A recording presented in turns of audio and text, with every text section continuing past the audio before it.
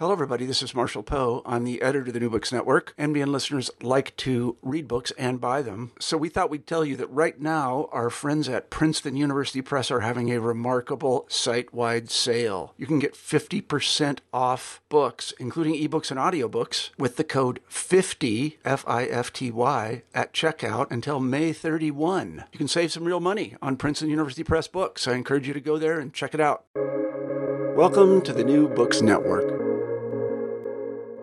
Welcome to New Books in Historical Materialism. I am your host, Stephen Dozeman. The Democratic Socialists of America have exploded in the last few years, going from just a couple thousand members to close to 100,000. This was from a combination of factors: 2 insurgent presidential campaigns by Bernie Sanders, a proto-fascistic movement coalescing around Donald Trump, the specter of climate change, a worldwide pandemic, general increasing economic inequality, and a general sense that this world is bad, but a better world might actually be possible. But what exactly is the underlying political philosophy of this organization? Is it actually for socialism or capitalism with a stronger safety net? Is it a subsection of the Democratic Party or an independent movement? And how does it see political and historical change actually happening? In order to answer these questions, my guest, Doug Green, has written a biography of the organization's founder, Michael Harrington. Starting with his early life in Jesuit education, Green tracks Harrington's political development through the 1950s all the way up to 1982 when he founded DSA. Along the way, Harrington developed a conception of political change that would happen within the Democratic Party, a conception that still clearly animates the approach of many on the left today. Written as a comradely critique, the book manages to give a genealogy of many of the tensions that still run through the contemporary left, and offers a sobering assessment of what can actually be accomplished when playing by realism's rules.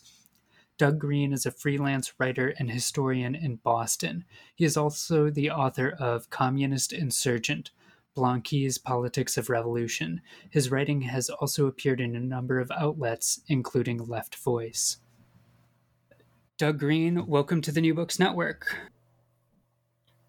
Hi, glad to be here. Yeah, I always like to kick episodes off by asking guests to introduce themselves. So could you maybe just tell our listeners a bit about who you are and what your work, research, and writing tends to focus on? Sure, I'm Doug Green. I live in the greater Boston area. I'm a Marxist historian. I do a lot of, I'm a biographer. I focus a lot on 19th and 20th century Europe and the United States. And I'm the author of 3 books. So there's Communist Insurgent, Blanqui's Politics of Revolution, which is about the 19th century French communist, Louis-Auguste Blanqui. A Failure Vision, Michael Harrington and the Limits of Democratic Socialism, which we're talking about tonight. And a forthcoming book called The Dialectics of Saturn on the Question of Stalinism, which that will probably be out in a few years. Yeah, I look forward to reading that as well. So to kick off discussing this book, I'll just say that as a relatively young person and someone relatively new to left politics, I, like a lot of young people, came left kind of partly because of Bernie, partly in response to Trump. You could add the specter of climate change, capitalist crises, all these sorts of things. And I found an American left that was kind of in something of disarray and split by certain tensions and debates and discussions about, how best to orient ourselves to our current moment. And I found this book really helpful for kind of being, in its own way, a genealogy of some of those debates. And I suspect that's a lot of why you decided to write it. So I suspect I'm kind of answering my own question. But to kick things off, why did you decide to write about Michael Harrington, someone who you clearly have a lot of disagreement with? Why did you feel it was worth writing this sort of biography, or important to do so? So I think the biggest reason to write about him is within the last 5, 6 or so years, the organization he founded, the Democratic Socialists of America, has grown from roughly 5,000 members to close to 100,000 members. And it's the largest self-identified socialist organization in the country since World War II. So to me, it makes sense actually to kind of go back to the beginning, like who founded this organization? What were its politics?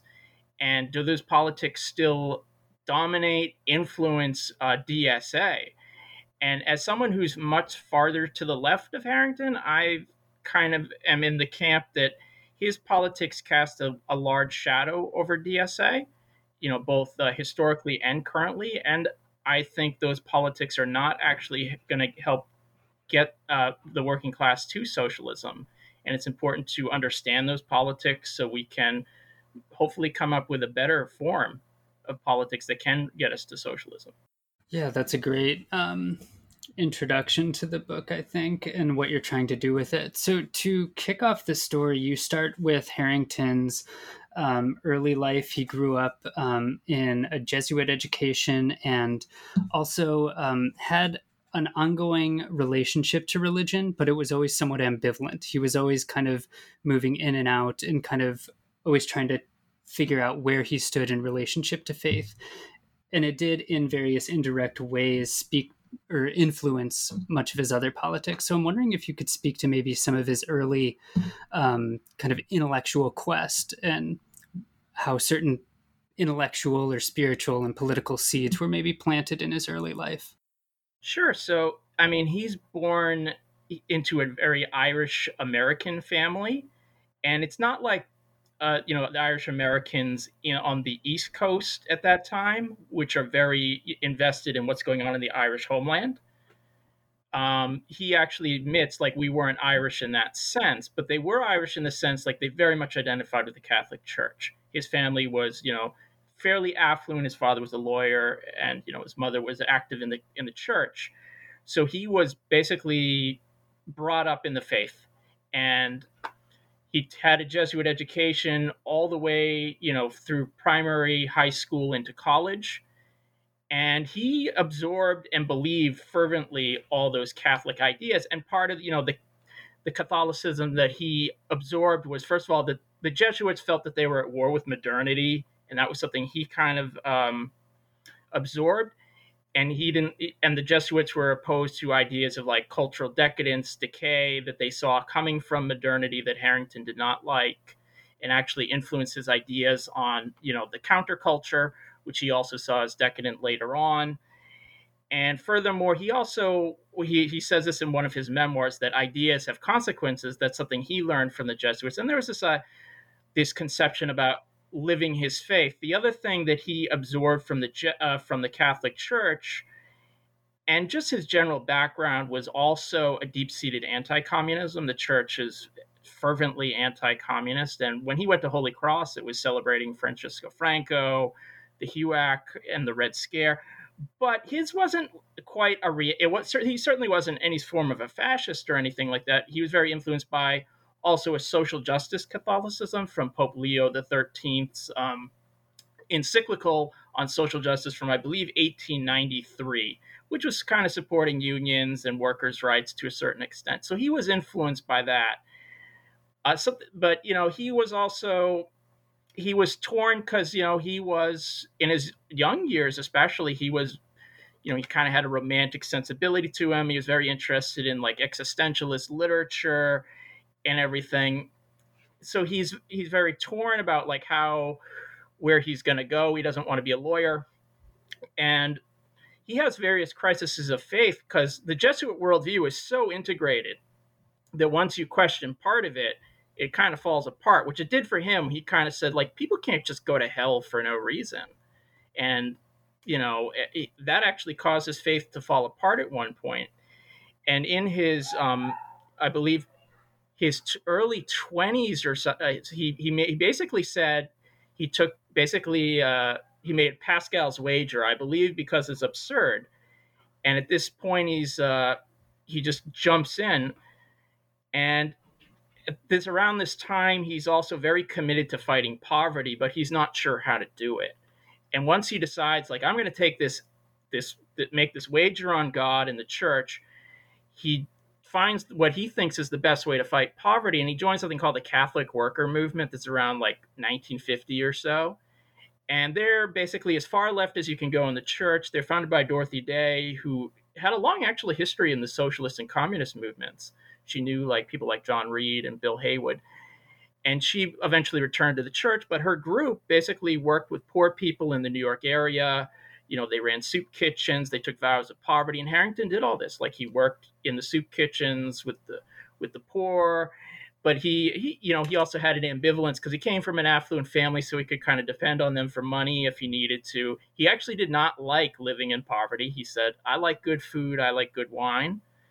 And there's also the added contradiction he feels, because he was also at this time a committed pacifist, but he was in the Army Reserve, and he faced the real danger of being shipped out to Korea since the war was going on, and he was an objector.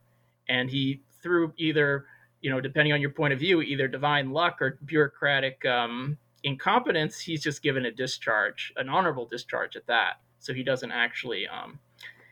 He eventually leaves the church, though. He kind of finds the Catholic worker to be politically ineffectual, and he starts getting interested in Marx and Marxism and socialism and all that, and that really kind of pushes him out. But one thing I will say about him is he's not, when he becomes an atheist around 1953, and he never returns to the church. But he's not someone who hates the church. He has a deep fondness for it. He considers himself culturally Catholic. And I don't really talk about this too much in the book, but there is kind of like this nostalgia for that era of the church that, it's basically like your lost youth. He kind of looks back to that. And even a lot of his ideas on socialism and Marxism look to make room for the divine, for spirituality. And he even justifies some of his like political choices as almost a Pascalian wager, just albeit a secular form. But it's kind of interesting that he still takes that with him even after he leaves the church. Yeah, jumping right off of that, leaving the Catholic Workers' Party and looking for another way to be politically engaged, he would eventually find himself in the Young People's Socialist League, and would encounter, among others, Max Shachtman, who himself was for a time a Trotskyist in the American left, along with James P. Cannon, but was starting to split into a different political direction. And while Harrington wouldn't follow him all the way and all his views, there was definitely a lot of influence from Shachtman to Harrington. So I'm wondering if you could tell us a bit about Shachtman's political trajectory at the time and what Harrington picked up from that. What sort of milieu did he find himself in as he started to move here? Yeah, Shachtman is probably Harrington's most important political mentor. And even after he breaks with Shachtman, he actually dedicates one of his books to him. And Shachtman, as you say, he has a long history on the Socialist Party, the Communist Party, and the Trotskyist movement. He was actually a friend of Leon Trotsky, presided over the founding of the Fourth International.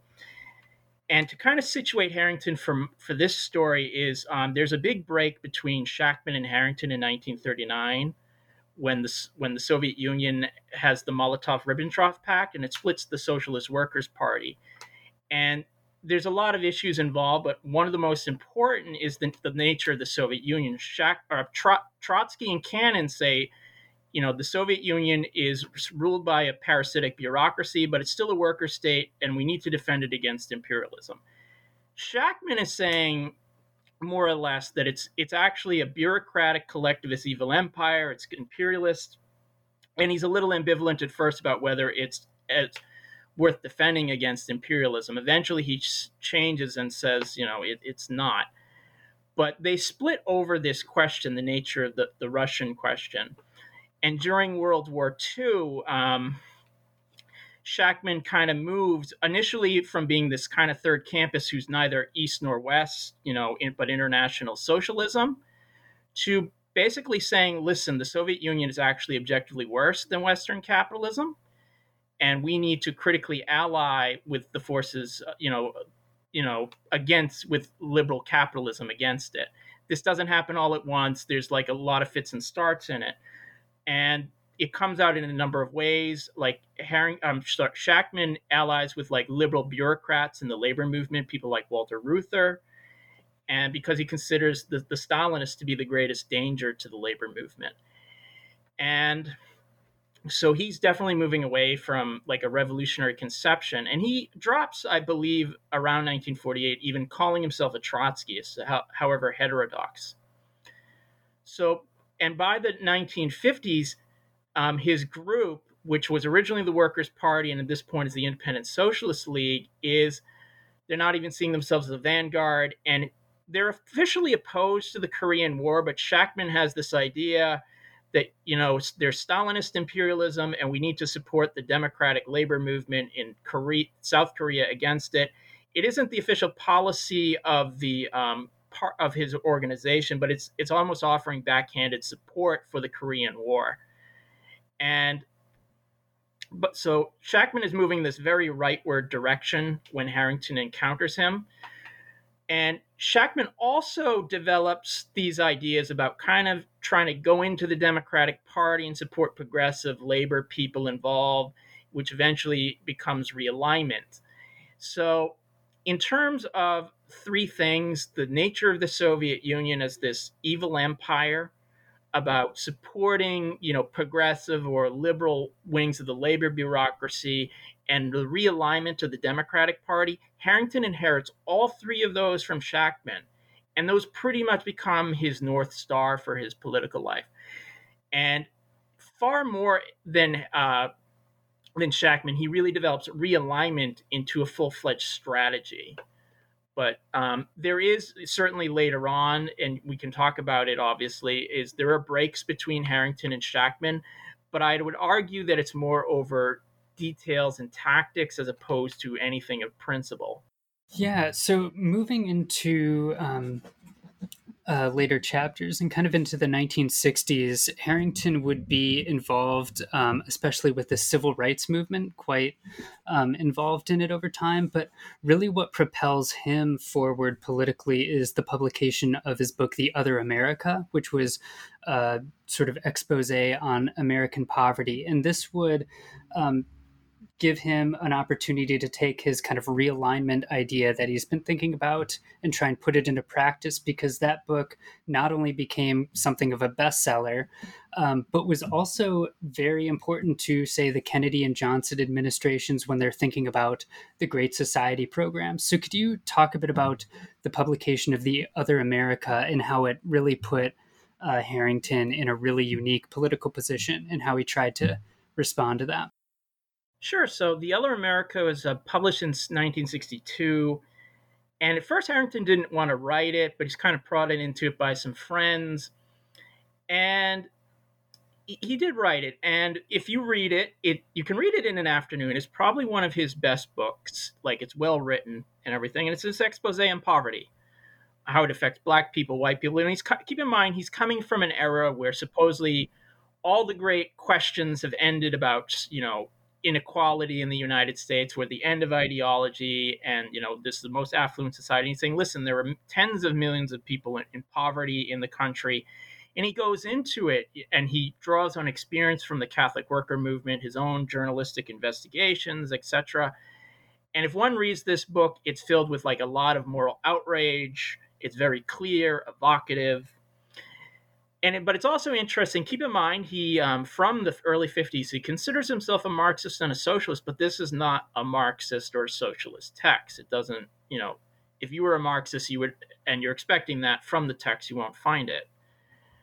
Because he basically says, to solve poverty, we need to appeal to the good liberals, the people in power in the federal government, to basically complete the New Deal and end poverty. So this is not calling for revolution, it's calling for renewed reform. Now, at first, the book sold okay, but what really put it on the map was actually a review, I believe, in the New York Review of Books by Dwight MacDonald. And that book, that review got into the hands of John F. Kennedy, and who was thinking about like doing some kind of anti-poverty program. So it helped inspire some of that. And also the review helped boost sales of the book. But as Kennedy was actually thinking about those anti-poverty plans, he was assassinated. So when Johnson came in, he decided, I'm going to do it. We're going to attack poverty. And that becomes the Great Society programs of the 60s. And as part of it, actually, because Harrington essentially, shoots to stardom because of this book, and Harrington is kind of annoyed by that later in life. He's like, I write other books, because he's always introduced as the author of The Other America. But anyhow, when Johnson does the Great Society programs, he brings Harrington in to the White House. So for about 2 weeks, Harrington is there. He's meeting with Sergeant Shriver. He meets the president. And Harrington's kind of aghast at like how they're just throwing all this money out. Like, we can do 10 million here, 20, all that. And he's kind of amazed at this. But Harrington actually he wants them to spend even more money than they're suggesting for these programs. So he eventually leaves the White House after just a few weeks.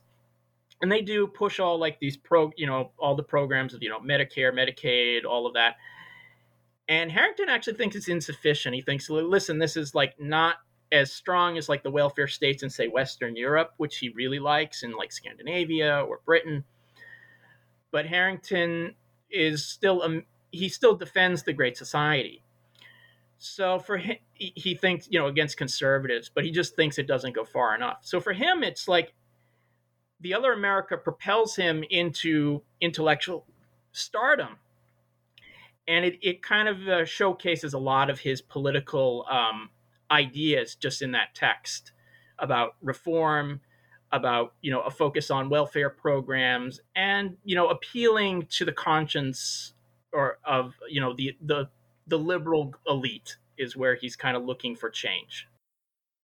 Yeah, I want to tease out something you were alluding to just now about this appeal to this new kind of liberal class of kind of, maybe you could call them petty bourgeois or, middle managers. So he's moving, in terms of thinking about how social and political change happens, he's moving away from this idea that the working class or the proletariat is kind of the engine of history, and instead thinks that, authentic revolutionary Marxism somehow translates into appealing to this new middle class. Could you maybe speak to that? Like, what's he actually getting at in terms of his theory of social change? So this is what I call his strategy of realignment. And I'll get into like all the question about like, appealing to that. So basically he wants to answer the question, why in the United States do we not have like a socialist party like in Britain or France or wherever? And how do we get one? And then how do we get to socialism? And all this kind of goes into that. So basically he's like, well, on the one hand, we do have a socialist movement or party. It's a secret one. And he says the mainstream labor movements of the American Federation of Labor and later the Congress of Industrial Organizations, which fused and become the AFL-CIO, they're effectively the Labor Party. But the thing is, they're subsumed in the Democratic Party. They're part of that. And he thinks that they have essentially a social democratic program. It's kind of very strange to think that about some of those people. Like George Meany was the head of the AFL-CIO at that time, but he's a notorious racist and anti-communist. And very hard to call him any form of liberal or leftist, but Harrington thought so. So on the one hand, he sees that force in the Democratic Party. On the other hand, he says the old Marxist conception of just two classes of the bourgeoisie and the proletariat is outmoded, because there's this new class, of managers, technicians, this kind of technocratic elite, however you want to put it. He calls it the new class. And he says the new class is emerging. But there's a danger, because in Eastern Europe, he says, all these new class people, they became, the rulers of the totalitarian states in Eastern Europe and the Soviet Union. But he says in the West, in Europe and the United States, that is still an open question whether that can happen. Because he sees progressive tendencies in them, because many of them are still in colleges, and they're involved in, the civil rights movement and other movements. So he sees them as a potential movement for change. And he's also looking, to the civil rights movement, the women's movement, and he thinks that they can become a new majority. But he thinks they'll find political expression in the Democratic Party. Now, Harrington knows the Democrats are basically run by the capitalists and the racists, but he thinks if this new majority of the new class, the labor movement, and others if they work hard enough in the Democratic Party, they can push out those other forces of the racists and the capitalists, and they'll go to the Republican Party. And then you'll have a more or less proper two-party system of social democrats and, a more pro-capitalist party. And that new realigned Democratic Party will institute changes to give it a welfare state, and eventually we can go from that to socialism. And it's a very peaceful, gradual process. And he actually is very explicit in one of his writings. He says, realignment is the only place where true political beginning can happen.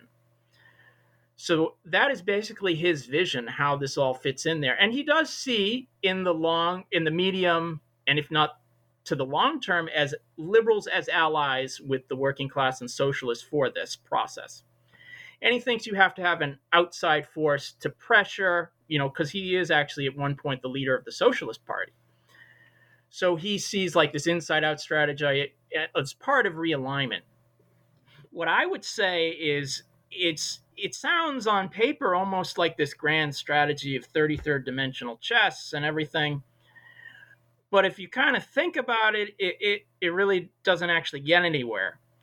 Because on the one hand, the Democrats and the working class and all these different interest groups in the Democratic Party, it's not like an equal playing field where they're all getting around the table to do all this. The Democrats are basically controlled by the capitalist class, lock, stock, and barrel. And yes, they do put on the face of the party of the people, but that's really to get, voters and elicit support for the, for big business policies.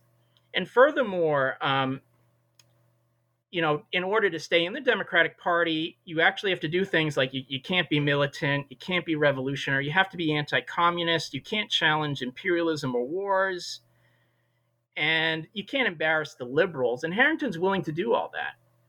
And he's willing basically to sacrifice the outside to stay inside. So eventually, very quickly, it just becomes a rationalization for voting for the Democratic Party.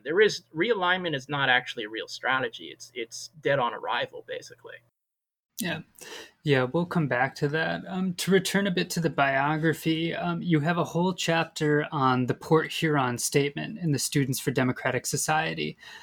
This original document came out and really drew quite a strong reaction from Harrington, which led to a sort of very intense back and forth between him and some younger kind of upcoming student activists.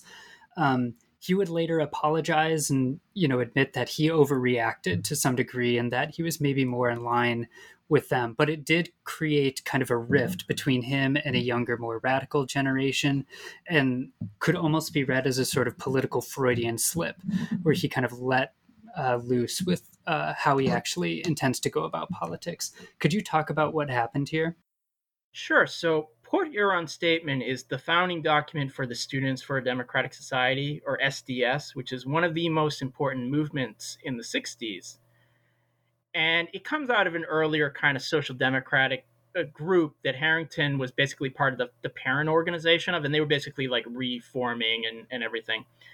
So there are some younger people who are involved, like people like Tom Hayden, who I believe later is like a state senator in California. And he was kind of more lefty at that point in his career. And so they, as they're part of their rebranding, they come up with the Port Huron Statement. And Harrington's involved in a lot of the drafting.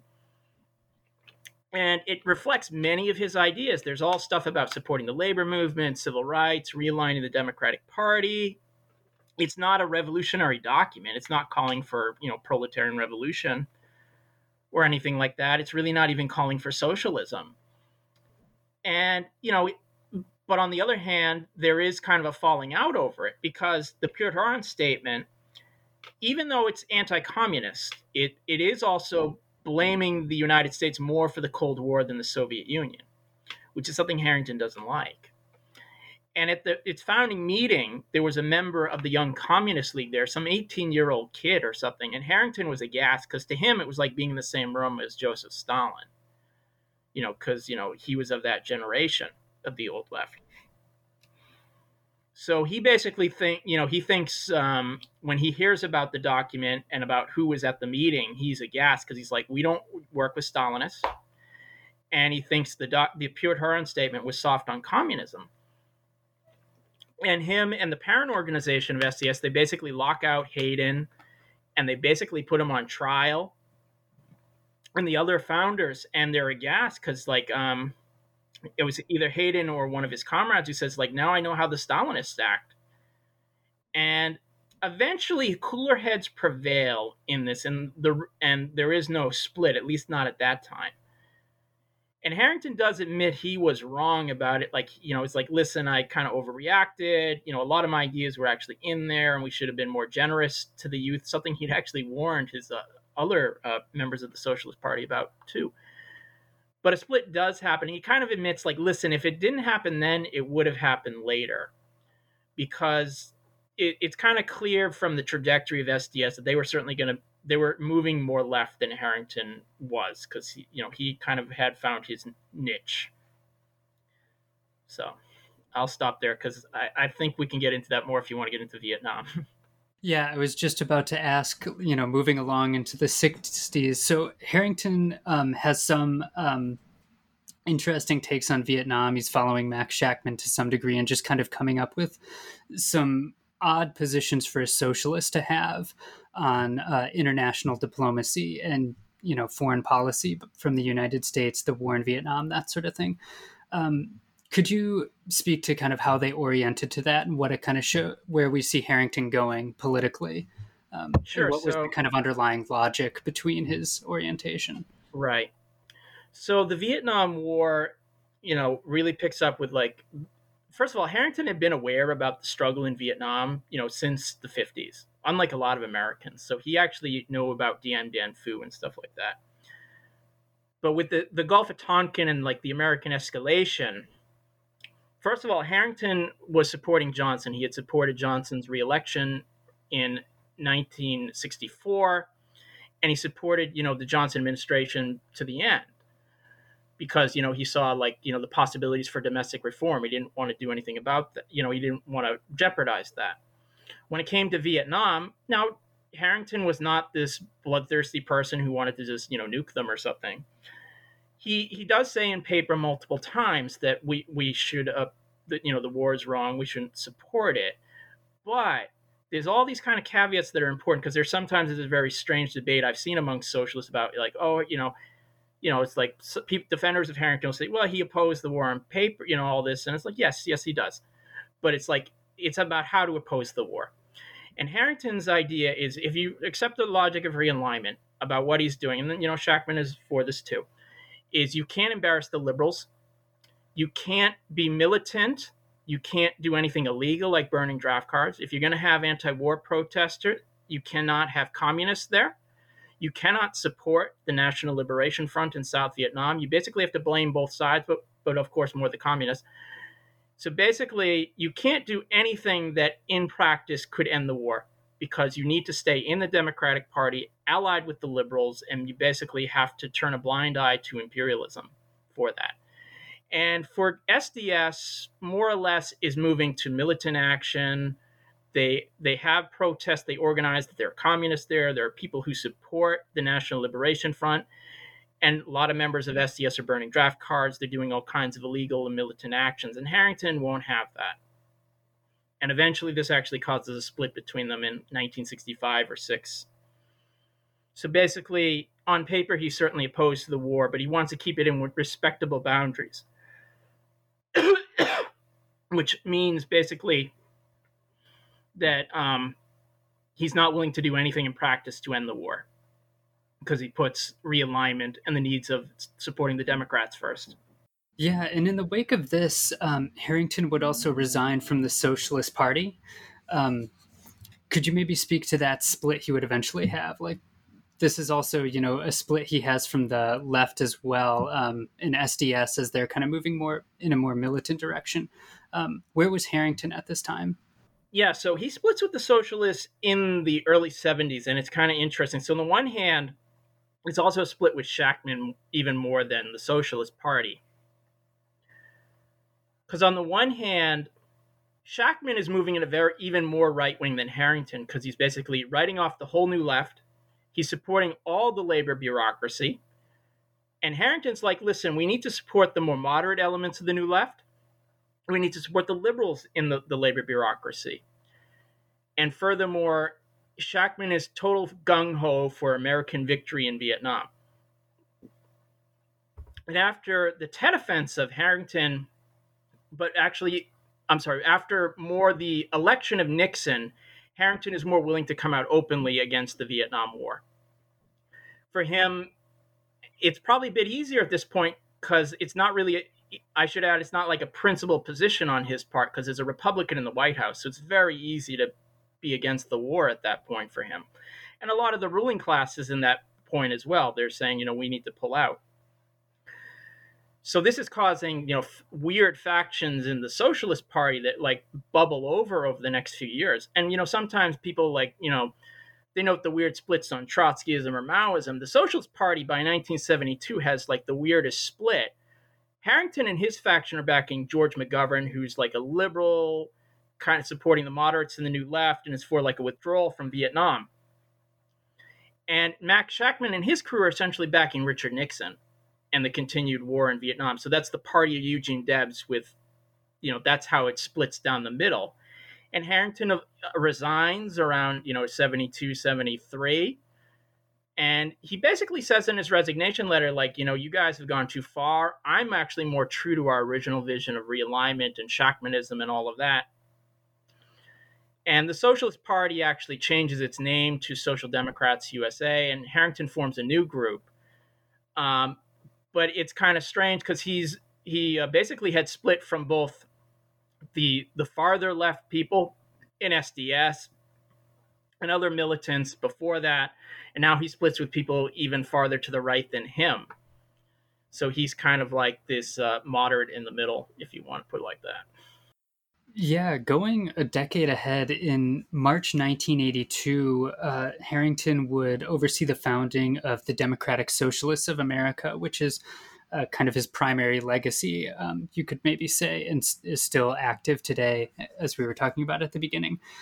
Could you speak to the original political and social conditions that he founded it in, and what his vision for DSA was? What were his hopes and ambitions for this party? Sure. So I want to go back to after he leaves the Socialist Party. So this is around 73 or so. He forms a group called the Democratic Socialist Organizing Committee, or DSOC, however you want to pronounce it. And he's basically the acknowledged leader. It has a lot of other socialist intellectuals, social democrats, people like Irving Howe, a lot of kind of like left and liberal bureaucrats in the labor movement, a lot of like these kind of moderate academics and whatnot. And its basic idea is to realign the Democratic Party. It's this, and it's also part of the Socialist International eventually, of kind of this international organization of like all like these social democratic parties. And over the course of the 70s, he's involved in like these initiatives in the Democratic Party to support like a more New Deal, Great Society program that really doesn't go anywhere. And the organization grows to a few thousand, though it's able to pick up some traction. And it eventually fuses with a group called the New American Movement, which had come out of SDS, and it kind of was more like activist oriented. And they were also more moderate. They were not revolutionaries. They were supporting initiatives in the Democratic Party. A big sticking point as they were kind of moving closer to Harrington's group is they had supported Palestinian liberation, and Harrington was very vocal liberal Zionist. So he was very much opposed to the Palestinian liberation struggle. And there's a compromise reached of supporting a two-state solution between them. And they form a group in 1982 called the Democratic Socialists of America. It's 40 years and like 6 months now. So, and Harrington's the acknowledged leader. It's about 5,000 to 6,000 members. And their program is essentially the program of Harrington. It's, we're going to have realignment. We're going to have a reformist democratic path to socialism. And I should add, it doesn't see itself as a party. It's not like the Communist Party or the Socialist Party. They see themselves as working as the left wing of realism. And by that, it is within the Democratic Party. It's very electoralist. It supports all these candidates. And there are members of Congress in the 80s who were members of DSA. I believe Ron Dellums is one. I can't think of any others off the top of my head, but that's basically their program as they enter the 80s and like the beginnings of Reagan administration and whatnot. Yeah, jumping right off of that, one of their first opportunities at a serious realignment would come in the form of Jesse Jackson's presidential campaigns in the kind of Rainbow Coalition. So this, given Harrington's background as a civil rights activist and his long-standing commitment towards trying to offer up kind of reform candidates, Jesse Jackson should have been like a primary, way for him to approach doing that. Could you talk about what he did with Jesse Jackson in those elections, those campaigns? Yeah. So Jesse Jackson was forming something called the Rainbow Coalition, which is probably the best chance for realignment in Harrington's lifetime. It's kind of this progressive, social democratic ideas, both in domestic policy of like New Deal, Great Society. And it's very anti-intervention in Central America, which is a big deal at the time. It's opposed to apartheid in South Africa. And it's for the recognition of Palestinians. And it gets a lot of trade union support, civil rights support, all the kind of stuff Harrington kind of likes from, envision for realignment. But Harrington doesn't support Jackson for the reason the official labor movement was supporting Walter Mondale, and Harrington refused to do that. And he considered Jackson a bit too radical at the time and everything. And the thing is, Jackson himself, he ran a very top-down organization and was very electoral focused, and it wasn't willing to really challenge the Democrats at the end of the day. So when he lost the primaries, he got in line with Mondale. And so Harrington basically, he didn't support Jackson in 84. He does in 88 when Jackson's a bit more moderate, although he's very careful to whisper to Jackson, like, if you don't want me to write speeches for him, I won't, but if you do, I'm happy to do it. But Harrington's actually a bit more excited about Michael Dukakis. He might have been the only person in the world who was excited about Dukakis at the time. And, as someone from Massachusetts, that's kind of funny. So, and the thing is, though, the relation between Harrington and Jackson is kind of the same for all these realignment efforts. Because going back to the 60s with the Mississippi Freedom Democratic Party, and then there was some stuff in the 70s with like the Progressive Alliance. To stay inside the Democratic Party, you have to make all these compromises. And Harrington is always willing to do that. He's always willing to support the labor officialdom and the Democratic Party establishment. So to him, that's what comes first, which means his own plan, his own ideas for realignment, he's not willing, he's always willing to sacrifice it to stay in the Democratic Party. And he does that with basically Jackson. And, all these kind of movements within the Democratic Party, they face that contradiction. And unless they're willing to like leave the Democratic Party and challenge them, it kind of shows they're just like, they're a housebroken opposition. And, Harrington's basically the ideologue for that. So. Yeah, so it's at this point in the story that Harrington passes away. I believe he passed away of cancer in 1989. But you offer in the end a very long appendix kind of teasing out what we could maybe call Harringtonism. So I'm hoping we can maybe just kind of go through some of the main ideas. One you bring up is spiritual materialism, and it's Harrington's response or alternative to what he considers kind of a vulgar Marxism or historical materialism. Could you maybe explain what exactly he means by this? Yeah, so he blames he doesn't like vulgar materialism, which is basically just historical materialism. He blames that on Engels' so-called distortions of Marxism, which is not true. And he basically wants to make room in Marxism for the spiritual consciousness. He thinks that traditional Marxism doesn't focus on ideas and culture enough, which again, I don't think is true in either Marx or Engels. And I think he's basically making a rationale to open the way for spirituality, irrationalism. And this goes back to the earlier question you asked about religion. I think he's kind of has like a secret hope to kind of smuggle the supernatural back in there. But it's kind of interesting when he goes through like the various points of the spiritual materialist program. He lists them all in one of his books, and then he kind of says, you know what? It's more like, to quote the first Pirates of the Caribbean, it's more like these are not rules so much as guidelines, and we're not going to even follow them. So basically, he's not trying to reconcile theory and practice as most Marxists do. We want our theory to closely resemble, if not identify, with our practice. He's basically saying it's really separate, so it becomes a justification for his opportunism. Because if you were a strict Marxist, you couldn't do the things he's doing, like supporting the Democratic Party or imperialism.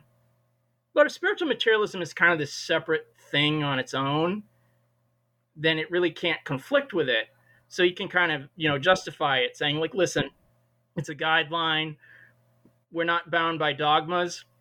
But, in his case, the anti-dogma is, I just want to vote for the Democrats and everything, which is very opportunist, like almost any Marxist would tell you. So spiritual materialism, it actually isn't his idea per se. He borrows some of it from a Marxist humanist named Erich Fromm. And it's really just kind of, but more or less, it's something he adopts. And I think it's not just a justification for opportunism. It also kind of shows how little he understands Marx and Engels, because they actually, if you understand historical materialism, it's not the vulgar kind he describes. It actually does allow for, the range of ideas, but it does actually emphasize how material conditions shape us in the last instance. And it's something I think he has a lot of trouble kind of getting around or understanding, actually. Because he kind of sometimes says, you know what, it's not, sometimes it's the material circumstance, but sometimes it's ideas, and sometimes it's this other thing. And I just think it kind of shows you like how eclectic and confused his worldview is. Yeah, another thing you bring up is his defense of what, in left theory and history is often referred to as the Popular Front as opposed to the United Front. Could you maybe explain what he's actually trying to get at? You describe it as he believed in a popular front without Stalinism. Okay, so for a shorthand, traditionally Marxists describe a united front as union of like socialist and communist parties, so working class parties. Whereas a popular front is something different. It's not just uniting socialist and communist parties. It's working with like liberal capitalists and sometimes even conservative parties, depending on the country we're talking about. And this was something that kind of came out in the 1930s with the Communist International. And basically, to fight fascism, the Communist International said that all communists need to ally with liberals and socialists. But in practice, it became kind of this anti-revolutionary force in places like Spain, especially, or France. In the United States, it had a slightly different effect because the Communist Party went from being this very militant revolutionary organization to supporting FDR and the New Deal. In the labor movement, they were very much kind of breaking on like a lot of rank and file militancy. They were embracing American nationalism. And during World War II, they were breaking strikes. They're supporting Japanese internment. So they basically became like these militant foot soldiers for the New Deal. They ended up, and it sounds strange that someone like Harrington, who's a supposed anti-Stalinist, would embrace this. But if you think about it, the Communist Party after 1935 is not actually acting like revolutionaries, are they? They're not acting like communists. In fact, by supporting liberals, by supporting labor bureaucrats, by supporting nationalism and refusing to oppose imperialism, they're being social democrats. They're being democratic socialists. So Harrington, kind of likes that. That's basically the communists. Their dirty little secret is they're acting like the ideal of social democrats. And for Harrington, it's like, that's pretty good. If we just get rid of like all that allegiance to the Soviet Union and Stalin, that's kind of what we want. Because historically, in other places in Europe and the world, social democrats have done all that. They've not opposed imperialism. They have been brakes on labor militancy and rank and file and revolutionary movements. And they supported like all like these capitalist governments. And that's basically what he wants to do.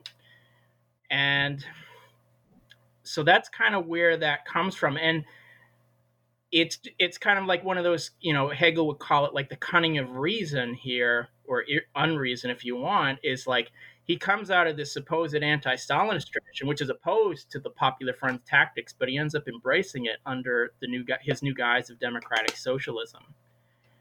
And yeah, and so you'll actually find again, he looks very fondly on this era when communists act like democratic socialists.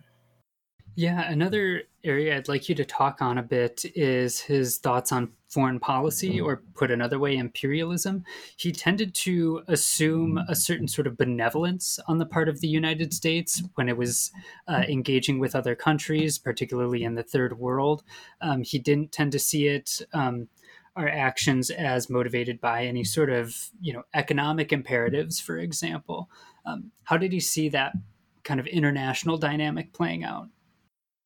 Sure. So to start off, there's a long-standing debate in Marxism and socialism about imperialism, going back, to the early 20th century.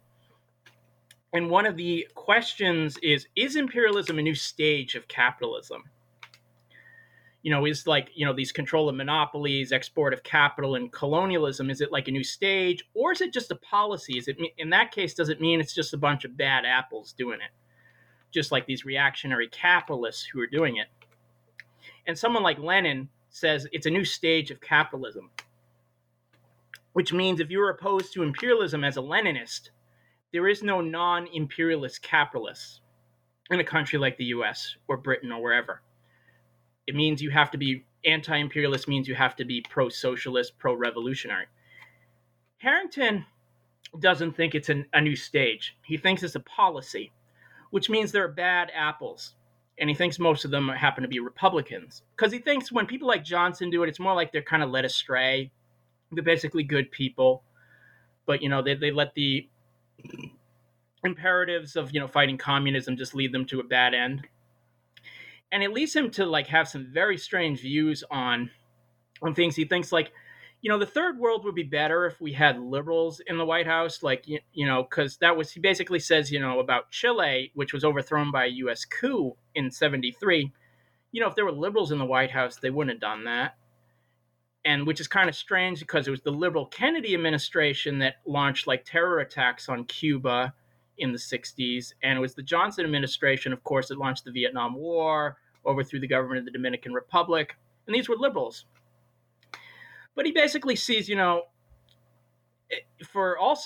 looks very fondly on American elites, if they express concern for the poor. At one point, I believe Robert McNamara was head of either the IMF or the World Bank, one of those organizations. And Harrington interviewed him, and McNamara said about how he really felt concerned for the poor, wanted to alleviate their condition. But this was also the man who was orchestrated the Vietnam War. And Harrington is very, giving him the benefit of, not just the benefit of doubt, but that's practically delusional to say that about someone like McNamara. And he basically thinks, if you have liberals in office in the imperial core, they can ease the condition in the third world and allow for a more just international New Deal is kind of what he wants. But he really has nothing to offer people in the third world, because he basically sees that they're suffering, in domination and poverty. But he thinks revolutions will just lead to Stalinism and totalitarianism. So he says, don't do that. But he can't see any other way out aside from, just kind of, help pressure the liberals and, be nice. And eventually we'll have a global New Deal. But it's basically just saying to people in the third world, sit on your hands and wait until we have nice liberals who will save you. That's kind of what he wants. Because, if he refuses a revolutionary option, he really doesn't have much left aside from good intentions and hope. And, that's really not going to get you far. Yeah. One last thing I want to tease out. You already alluded to Harrington's misunderstanding of the nature of the state or the Democratic Party. but also he has a kind of ambiguous understanding or a misunderstanding of the state under capitalism. He sees it as just a sort of neutral place where if we can just get, as you're saying, kind of these benevolent liberals into office, then they'll be able to kind of pass the right sorts of reforms. And you argue that this is kind of a misunderstanding, particularly from a Marxist perspective. Could you speak to that? Yeah, so traditionally, Marxists, from Marx, Engels to Lenin, they see the state as an instrument of class domination, controlled by the bourgeoisie. It rests on, forms of violence. Certainly there are, it does use forms of consent as well. But Harrington doesn't even see a ruling class. He just sees an upper class. And he thinks the state is basically a terrain of struggle. If you have enough weight from like these kind of movements, he's hoping you can tip the balance and transform the state and, push things gradually towards socialism. And even in his transition, so he has no idea, no conception of Lenin like smash the state and construct, some kind of commune or Soviet or something like that. In fact, he wants to use the good enlightened bureaucrats as like the stepping stones to socialism. And this is like, so, he envisions no form of force or violence involved, which is just like, it's just historically, it's just wrong. First of all, every revolution that's happened has involved smashing the existing state. And even these instances where people have tried to peacefully or democratically construct socialism or something much farther left, it's brought a violent reaction from the capitalists and the army and the state bureaucracies, etc. The Spanish Civil War is an example. Chile, which Harrington, had seen. And so this idea that the ruling class is just going to give up their privileges and powers is just something, it's just disproven by history. And Harrington just has such a vision of a gradual, peaceful, democratic way to socialism, and he can't consider that. So I don't even know, aside from, he does have, puts his proposals forward, but in practice, I don't see how it happens. It seems like it requires some form of magic to happen. Because if you actually look at the scales of history in Russia, China, or wherever, the transition to socialism has not been that. And the idea of the state is some kind of neutral apparatus, I think, has been disproven. Certainly the state can maneuver, and sometimes it turns against particular capitalists, but it's ultimately their instrument. It's not a working class tool. Yeah, I want to bring things up to speed in the current day and ask, so DSA, as you said, has kind of exploded in just the last few years. Bernie Sanders, well, technically a Democrat, was kind of somewhat seen as a DSA candidate, symbolically at least, and ran a couple insurgent runs. You've got AOC in the squad, as well as a lot of other people in kind of smaller local offices who are representing DSA. But it doesn't seem to be building to anything. It's very much still oriented towards this kind of reformist approach, around orienting towards the Democratic Party. So would you say this is kind of what Harrington would have wanted? Is this what he kind of hoped for the party to eventually become? I think in broad strokes, yes, actually. I mean, Bernie Sanders, you're right. He was the DSA candidate because they did endorse him 2 times. And he was safely running in the Democratic Party. He says, he can give a nice speech on inequality, but, Sanders is very much a supporter of, Israel, supporter of American wars.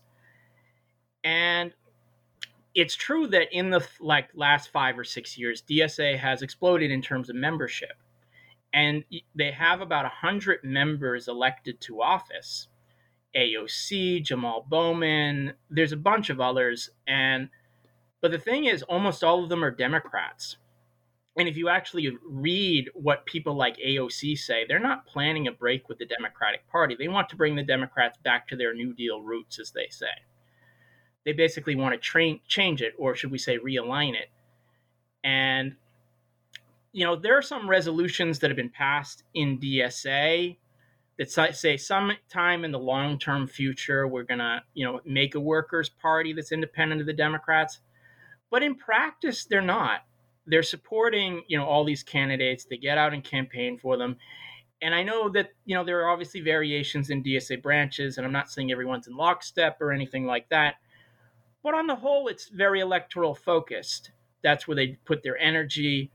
And by electoral, it means getting out the vote for the Democratic Party. So on that major issue, and we could point out all kinds of different changes that have happened in DSA, certainly. But on that major issue, it's pretty unchanged. It's heavily focused on the Democratic Party. Yeah, it's still very Harrington-esque in content and orientation. Since you mentioned Bowman, I wanted to ask if there are any points in DSA where you think there are certain sorts of valuable tensions starting to emerge. So like last summer around Bowman's support of Iron Dome, that would just be one example. But I'm wondering if you see DSA starting to kind of run up against the limits of its own strategy or orientation. Do you see certain tensions starting to emerge between maybe young and old, for example, or different factions? So the Bowman case is very interesting because, yes, he did vote for the Iron Dome, and that did cause a lot of outrage. I know there was back and forth over their BDS working group. It got dissolved. I think it's been reformed since then, and various branches called for his expulsion. So that's actually very encouraging, but there's also kind of limits even within that. And I want to be careful about how I phrase this just because, again, it's encouraging that people are outraged by that. That's a very good thing. But on the one hand, and this is something like the DSA National pointed out when they refused to expel him, they're like, listen, Bernie Sanders also votes for these things, and we endorsed him. AOC has also voted for the IDF, and they haven't expelled her. And other DSA members as well, they're Democrats and everything. So they're kind of correct to point out the inconsistency on that, but they're doing it from an opportunistic way. I'd say if you were to actually oppose Bowman, you'd actually have to be consistent, and you would be like, yes, we should actually oppose AOC and all these other folks. And so it's an encouraging step, but it has to go farther. You have to be willing to if you're actually a socialist and an internationalist, if you're actually opposed to Zionism, you actually have to be opposed to Zionism and all the, people who call themselves socialists and support that. If you're opposed to American military spending, then you really shouldn't actually be endorsing figures like Bernie Sanders or other Democrats. And it also comes up to the fact that you cannot, discipline members of the Democratic Party as a socialist. It's their party. It's not yours. So in that sense, there are tensions there. I don't think there's been some kind of like fully fleshed out coalition that's like going to like institute some kind of like proletarian revolutionary program or something like that. I think if there are tendencies that exist, I think they're still groping for a way. I'm not super optimistic they'll find one just because, you shouldn't, if you're a socialist and a communist, you don't have much going for you beyond like the fact you have principles in your program and stuff like that. And you can't be long-term in an organization that's willing to tolerate support for apartheid Israel, the Democratic Party, or imperialism, because you're going to discredit yourself and you're going to discredit your ideas. So, I mean, I think I don't think the weight in the organization exists for like some kind of majority split. There certainly have been people who have left. There might be a minority that can split. I can't say, and I don't like to predict the future too much, but what I would say is, it's important for revolutionaries to have their own organization and to exclude people who tolerate those kind of things. That legacy of Harrington is wrong as socialists, and we should oppose it. So where that goes, I can't give you like a roadmap, but again, it's encouraging first steps. I see limits to it, and I'll be curious to see where it goes. Yeah, so to tie this conversation off, you were just speaking about kind of the importance on the left of having, if nothing else, certain principles.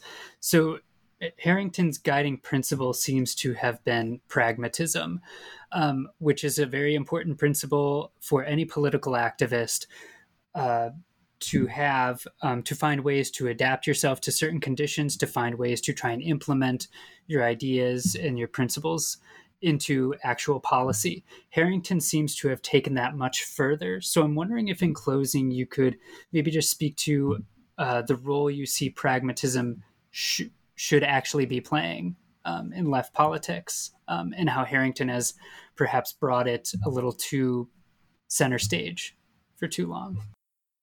I mean, I'll say, to start off, I'm not a pragmatist, and I don't think pragmatism has a place to play in Marxist politics.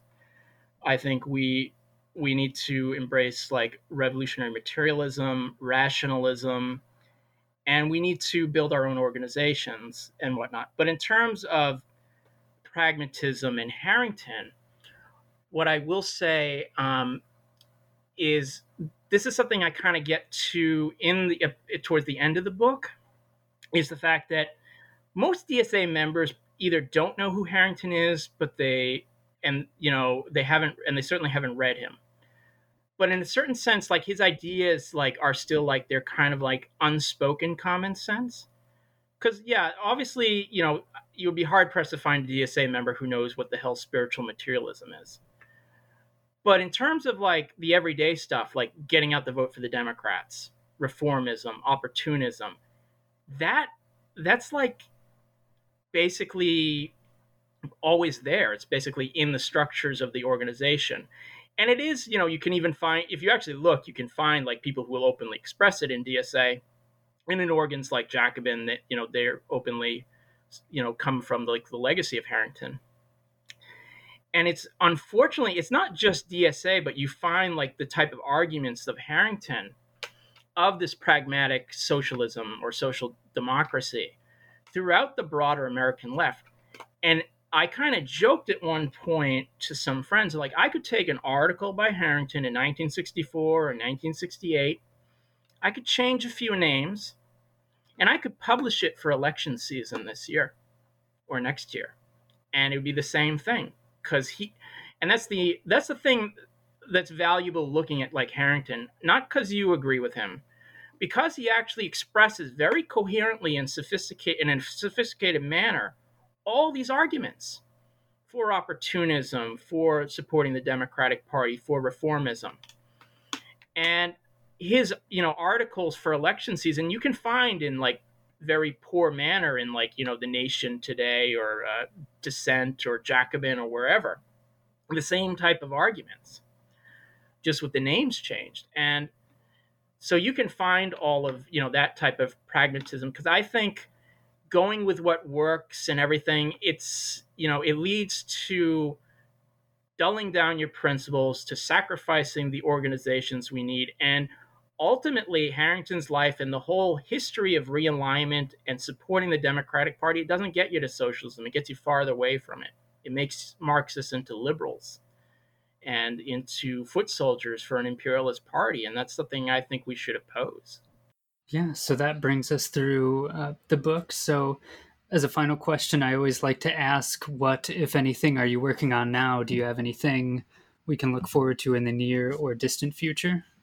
I don't have a current project that I'm starting, but I am going to be having coming forward is the book I mentioned in the very beginning called The Dialectics of Saturn, which is about Stalinism. So I'm going to be doing edits on that. It's going to be published from Rome and Littlefield within the next 1 or 2 years.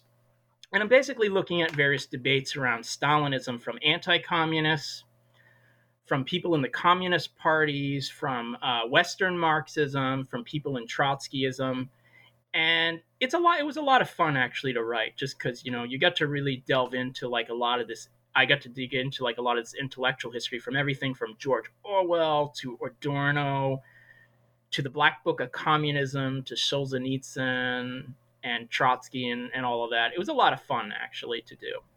Yeah, look forward to that. So in the meantime, Doug Green, thank you so much for being with us. Well, thank you so much for having me.